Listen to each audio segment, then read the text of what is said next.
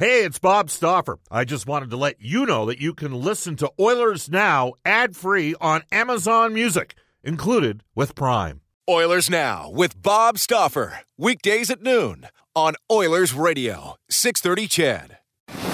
We return to Oilers Now with Bob Stauffer. Brought to you by Digitex. Office Equipment Solutions North America wide? Yeah, Digitex does that. digitex.ca on Oilers Radio, 630 CHED. 12:34 in Edmonton. 2 consecutive Oilers game days. It's been far too long since we could say that. It is Brendan Escott with you today. Bob Stauffer up in the air with the team as they make their way over to Winnipeg. Yes, they got an airport there.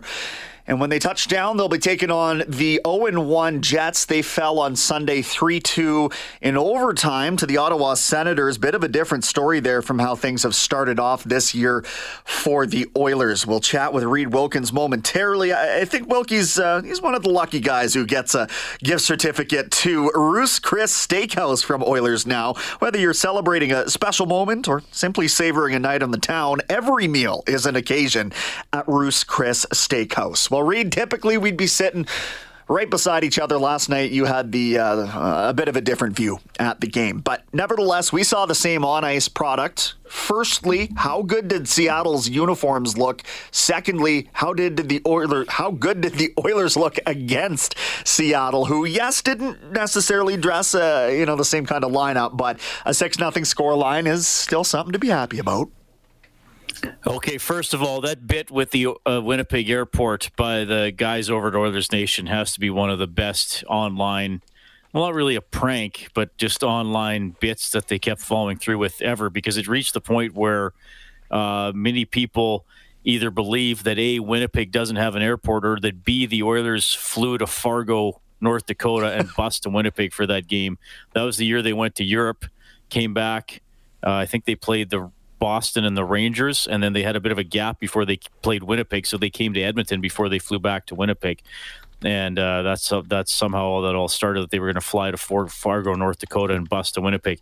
Okay, I didn't like the Seattle white uniforms, quite frankly. Are you I like the blue ones.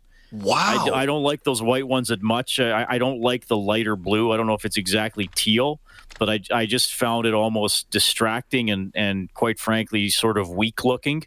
I love the dark blue. I didn't like the white as much. Obviously, the dark blue is going to be more of their identity, but I didn't find the white ones as nearly as striking or as confident looking as the blue jerseys. But really, wear whatever you want. I mean, jerseys are, they're a distraction, and I guess teams can make money off them. But, if you could wear whatever you want, if you got a good team, people are going to remember the quality of the team and not the quality of the jerseys, unless it's something completely atrocious and offensive to the eye, like the Arizona Coyotes multicolored jerseys with the oddly shaped coyote on it, or there have been some great jerseys over the years. I would only agree with you in that sense on that purple alternate that they had, but the Coyotes are bringing back that deserty Kachina look full time this year. So, yeah, and they shouldn't. Gone are the Shane Doan looking days. I disagree with you on both of those fronts. That's hilarious. But because I'm now that I'm getting older, I take no joy in anything, Brendan. I see. No, I'm joking. Right, so at what point should I expect that to kick in? I just turned 27 on Monday, so I got a few years. Before. Yeah, you're fine for a while. Don't worry about it. Okay. When was your birthday on Monday? Yeah. Did I wish you a happy birthday? I don't think so, actually. Oh, well, I apologize for missing that. Happy birthday. That's all right. Thanks, man. It was a good time. The girlfriend's family treated me great, and I didn't end up watching any election coverage, so it was kind of a win-win. Did they prepare you a canned ham? They prepared me a full-on AAA Alberta steak. Oh, yeah, good. So that's good what I enjoyed. Anyway, Hockey talk, plenty of storylines. Jerseys aside, everything in the home jersey last night seemed to go right. And we don't want to, exaggerate or hyperbolize because Seattle didn't dress an equal roster to what the Oilers did last night. But for the 10 seconds at a time that we saw the first unit power play before it scored, it looks like the cohesion is already there. And to me, that should be a warning sign for the rest of the league. But am I overvaluing what I saw on the ice last night, or were you just as impressed? Yeah, I think there's a lot of reason to be optimistic about Zach Hyman joining that unit. I love what Dave Tippett called him after the game. What did he call him? He's the ultimate worker who's a mucker, something like that. And he didn't necessarily mention the skill. And I think that's important because Connor McDavid needs somebody to retrieve pucks, to get him the puck, to make smart little plays along the boards to keep plays alive.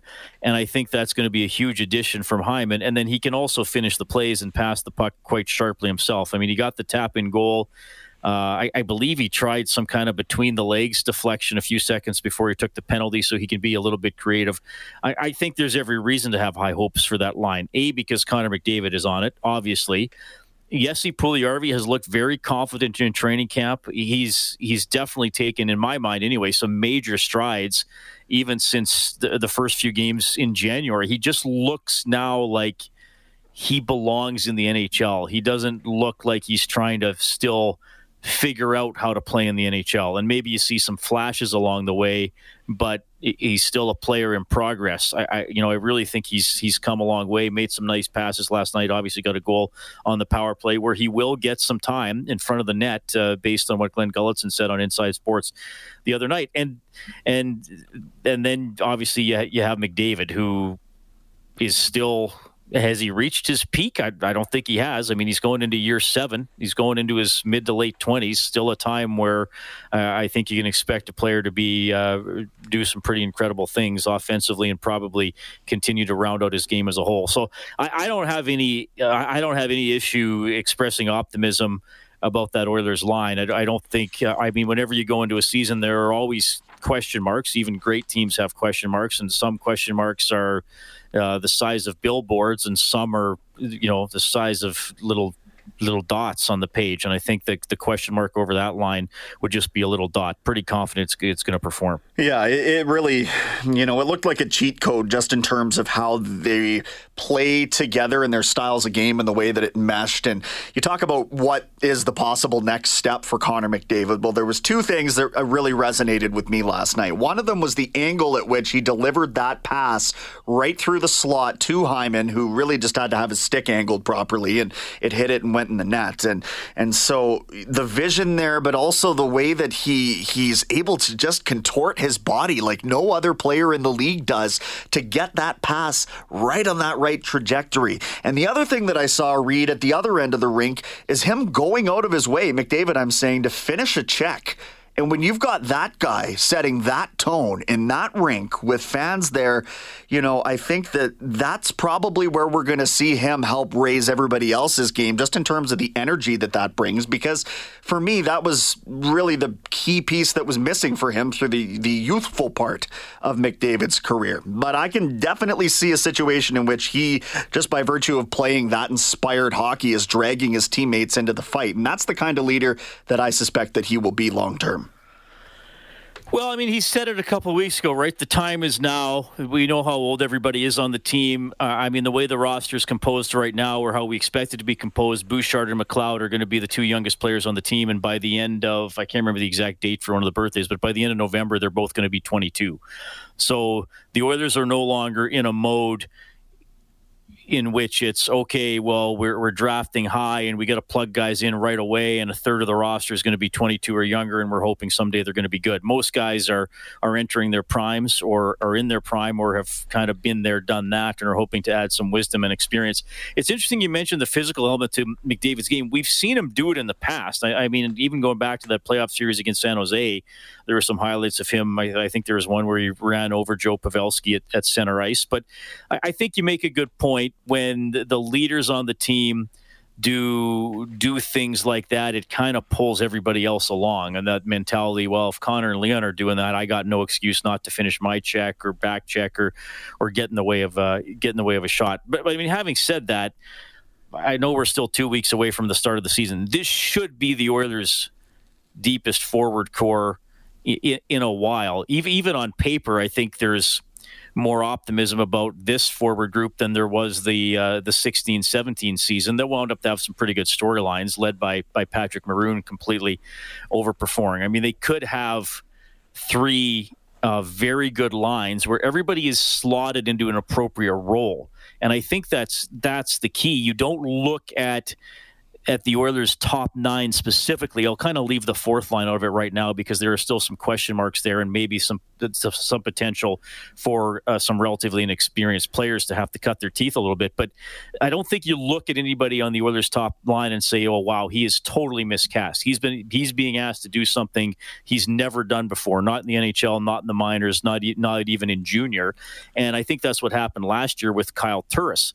He was asked to be the third-line center. From an offensive standpoint, I thought going into last season that he'd be able to produce points like a third-line center, but you wondered about the checking and the face-offs. Well, unfortunately, none of it gelled for him, and now he's trying to kind of adjust as a winger. But, Derek Ryan is being asked to do what he's always done. Fogel's being asked to do what he's always done. Cassian, even Yamamoto, we'll see if he can pick it up again, but he's being asked to be kind of a good offensive player, which is a role he's played earlier in his career. So I think that's why I would be optimistic about the Oilers forward group, because we've seen in the past, okay, well, you sign a third or a fourth liner from another team, and then from Europe, and then you ask him to be on the Oilers and be, on one of the top two lines or just play in the NHL. I know you're referring to Nygaard and Haas. And, Haas had some okay moments. As you know, I was kind of done with Nygaard as of last season after giving him a chance in the first year. So that's the difference. They don't have anybody where you're saying, oh, well, okay, they need him to go from a 10-goal scorer to a 25-goal scorer. They're just kind of asking everybody, be who you are, play with your strengths, gel with your line mates, and go from there.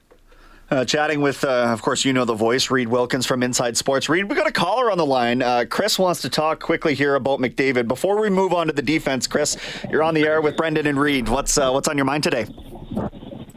Hey, nothing. Love you guys. Love the Oilers. I watched that game yesterday, and even the game in Calgary for the young kids. It was amazing how fluid, how the kids looked like they were in mid-season form. It was great to see, and it's always nice to beat the Flames. But we've been talking, and I've been talking about this as long as I've been talking to Reed since he took over Inside Sports, and we've had this situation since like the fall for Hall back in 2009, 2010, when we never had the players slotted in the right spots. Like every player that we had seemed to have been like a level too high, like a line too high, and it was never going to work out. And this year, finally, with Holland having cap space, we actually do see that where we have players where they're supposed to be. And when you have players where they're supposed to be, they usually thrive.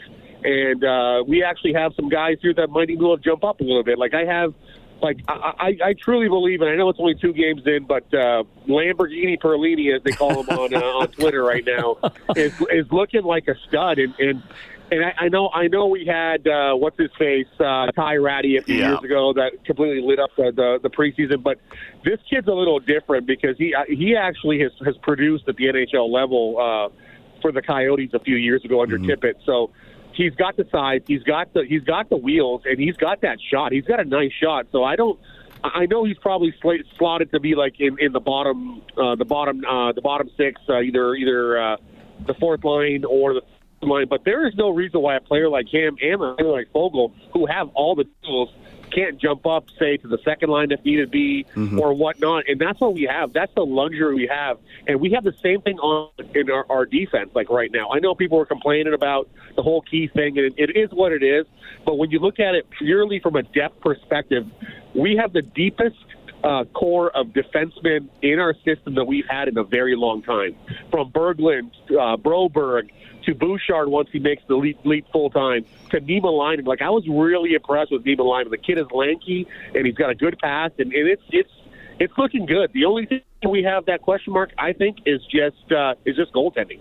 And if we can right the goaltending ship, and if we could find a prospect or a kid to come in to hopefully groove as the next guy, we're looking good. So I'm looking forward to the season, and let's go Oilers. Yeah, great stuff, Chris. Appreciate Chris you from bringing Phoenix, it, man. a passionate fan. I always enjoy when he calls. I think he made some good points. We talked about the forwards already.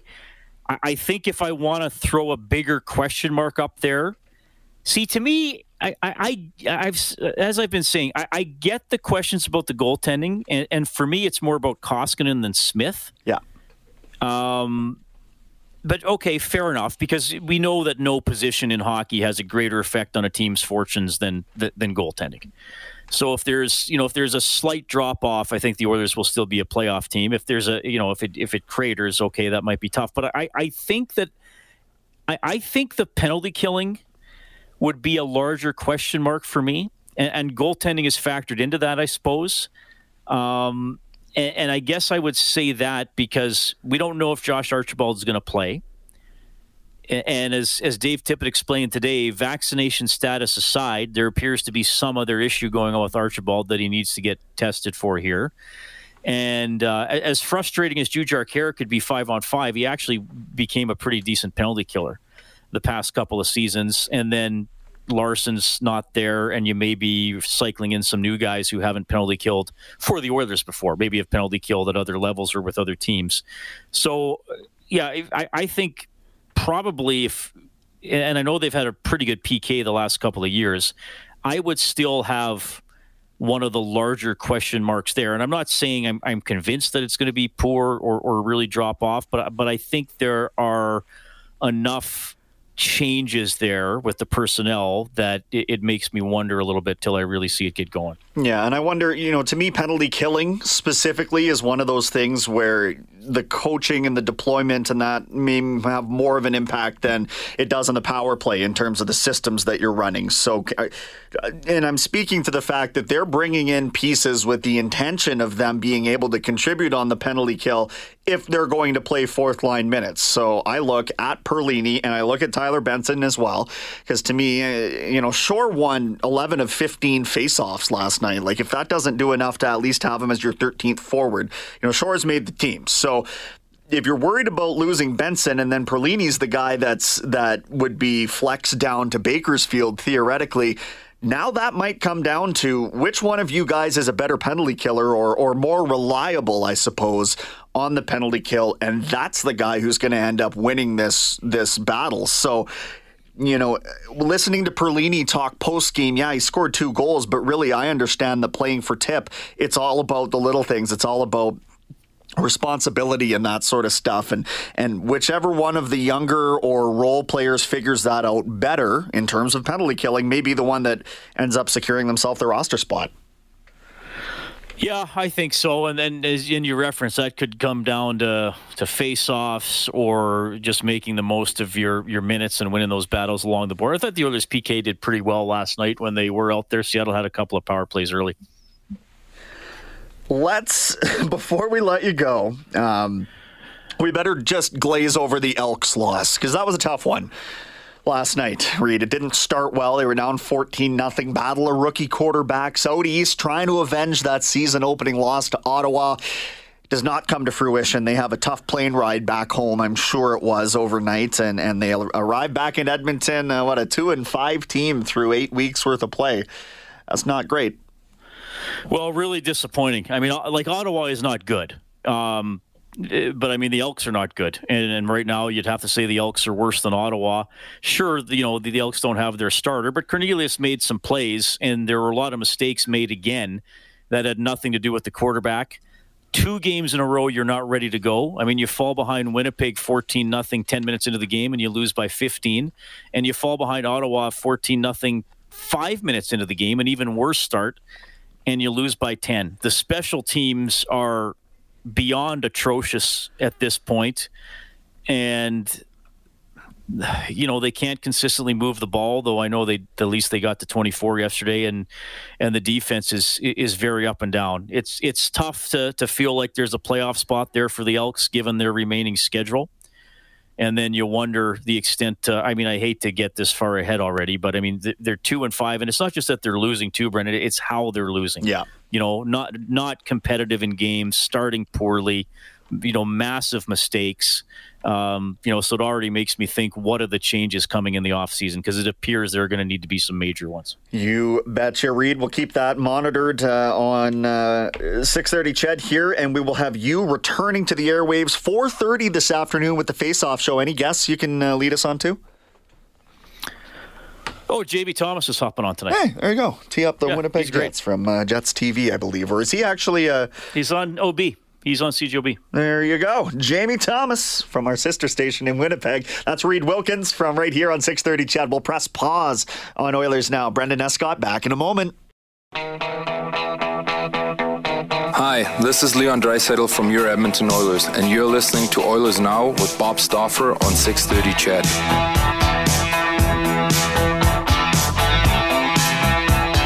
Oilers are looking like that push for a Stanley Cup is becoming rather urgent. It's 12:55 in Edmonton. Brendan Escott here with you this afternoon as Bob, Cam Moon, and the rest of the Oilers team head off to Winnipeg ahead of tonight's showdown. Second half of the back-to-back coverage here on Ched begins at 4:30 with the Face-Off Show. Puck drop just after 6.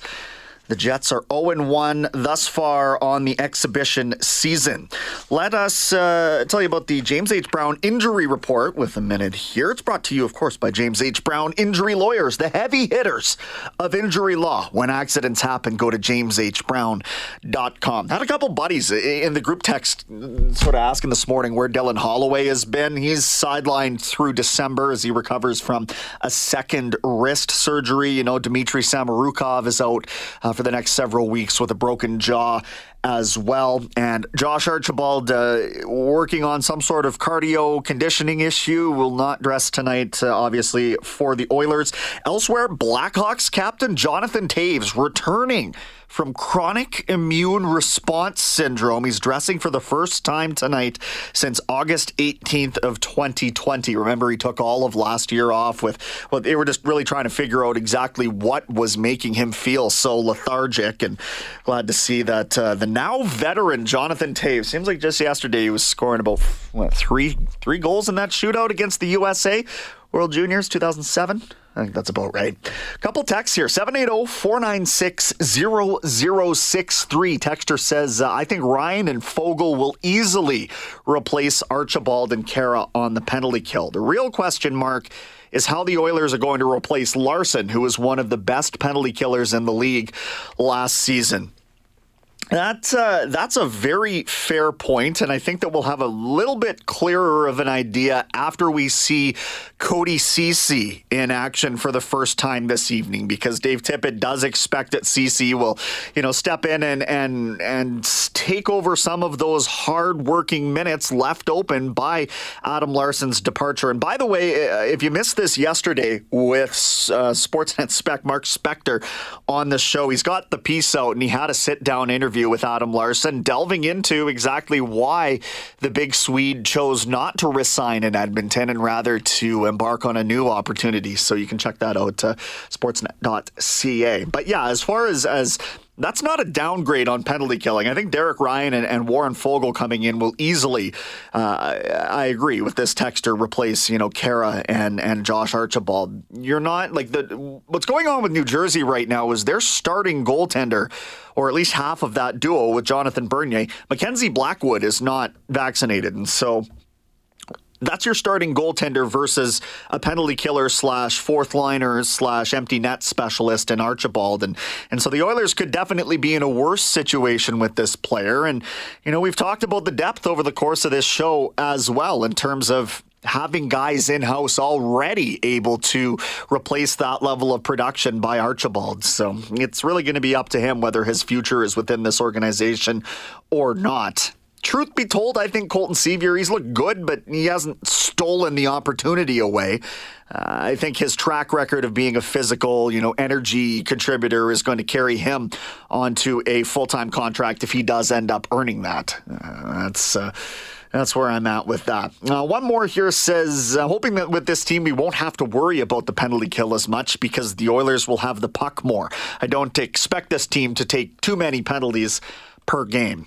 You don't really have a lot of guys that I suspect will be serving a lot of time in the penalty box. There's not really the big physical players on this team. There's hard forecheckers, but responsible forecheckers. And some of the names that we can get into with David Staples, the provincial affairs reporter from the Edmonton Journal, as well as Cult of Hockey writer. You know him well. You'll hear more from him after a Global News weather traffic update with Eileen Bell. Oilers Now with Bob Stauffer. Weekdays at noon on Oilers Radio, 630 CHED.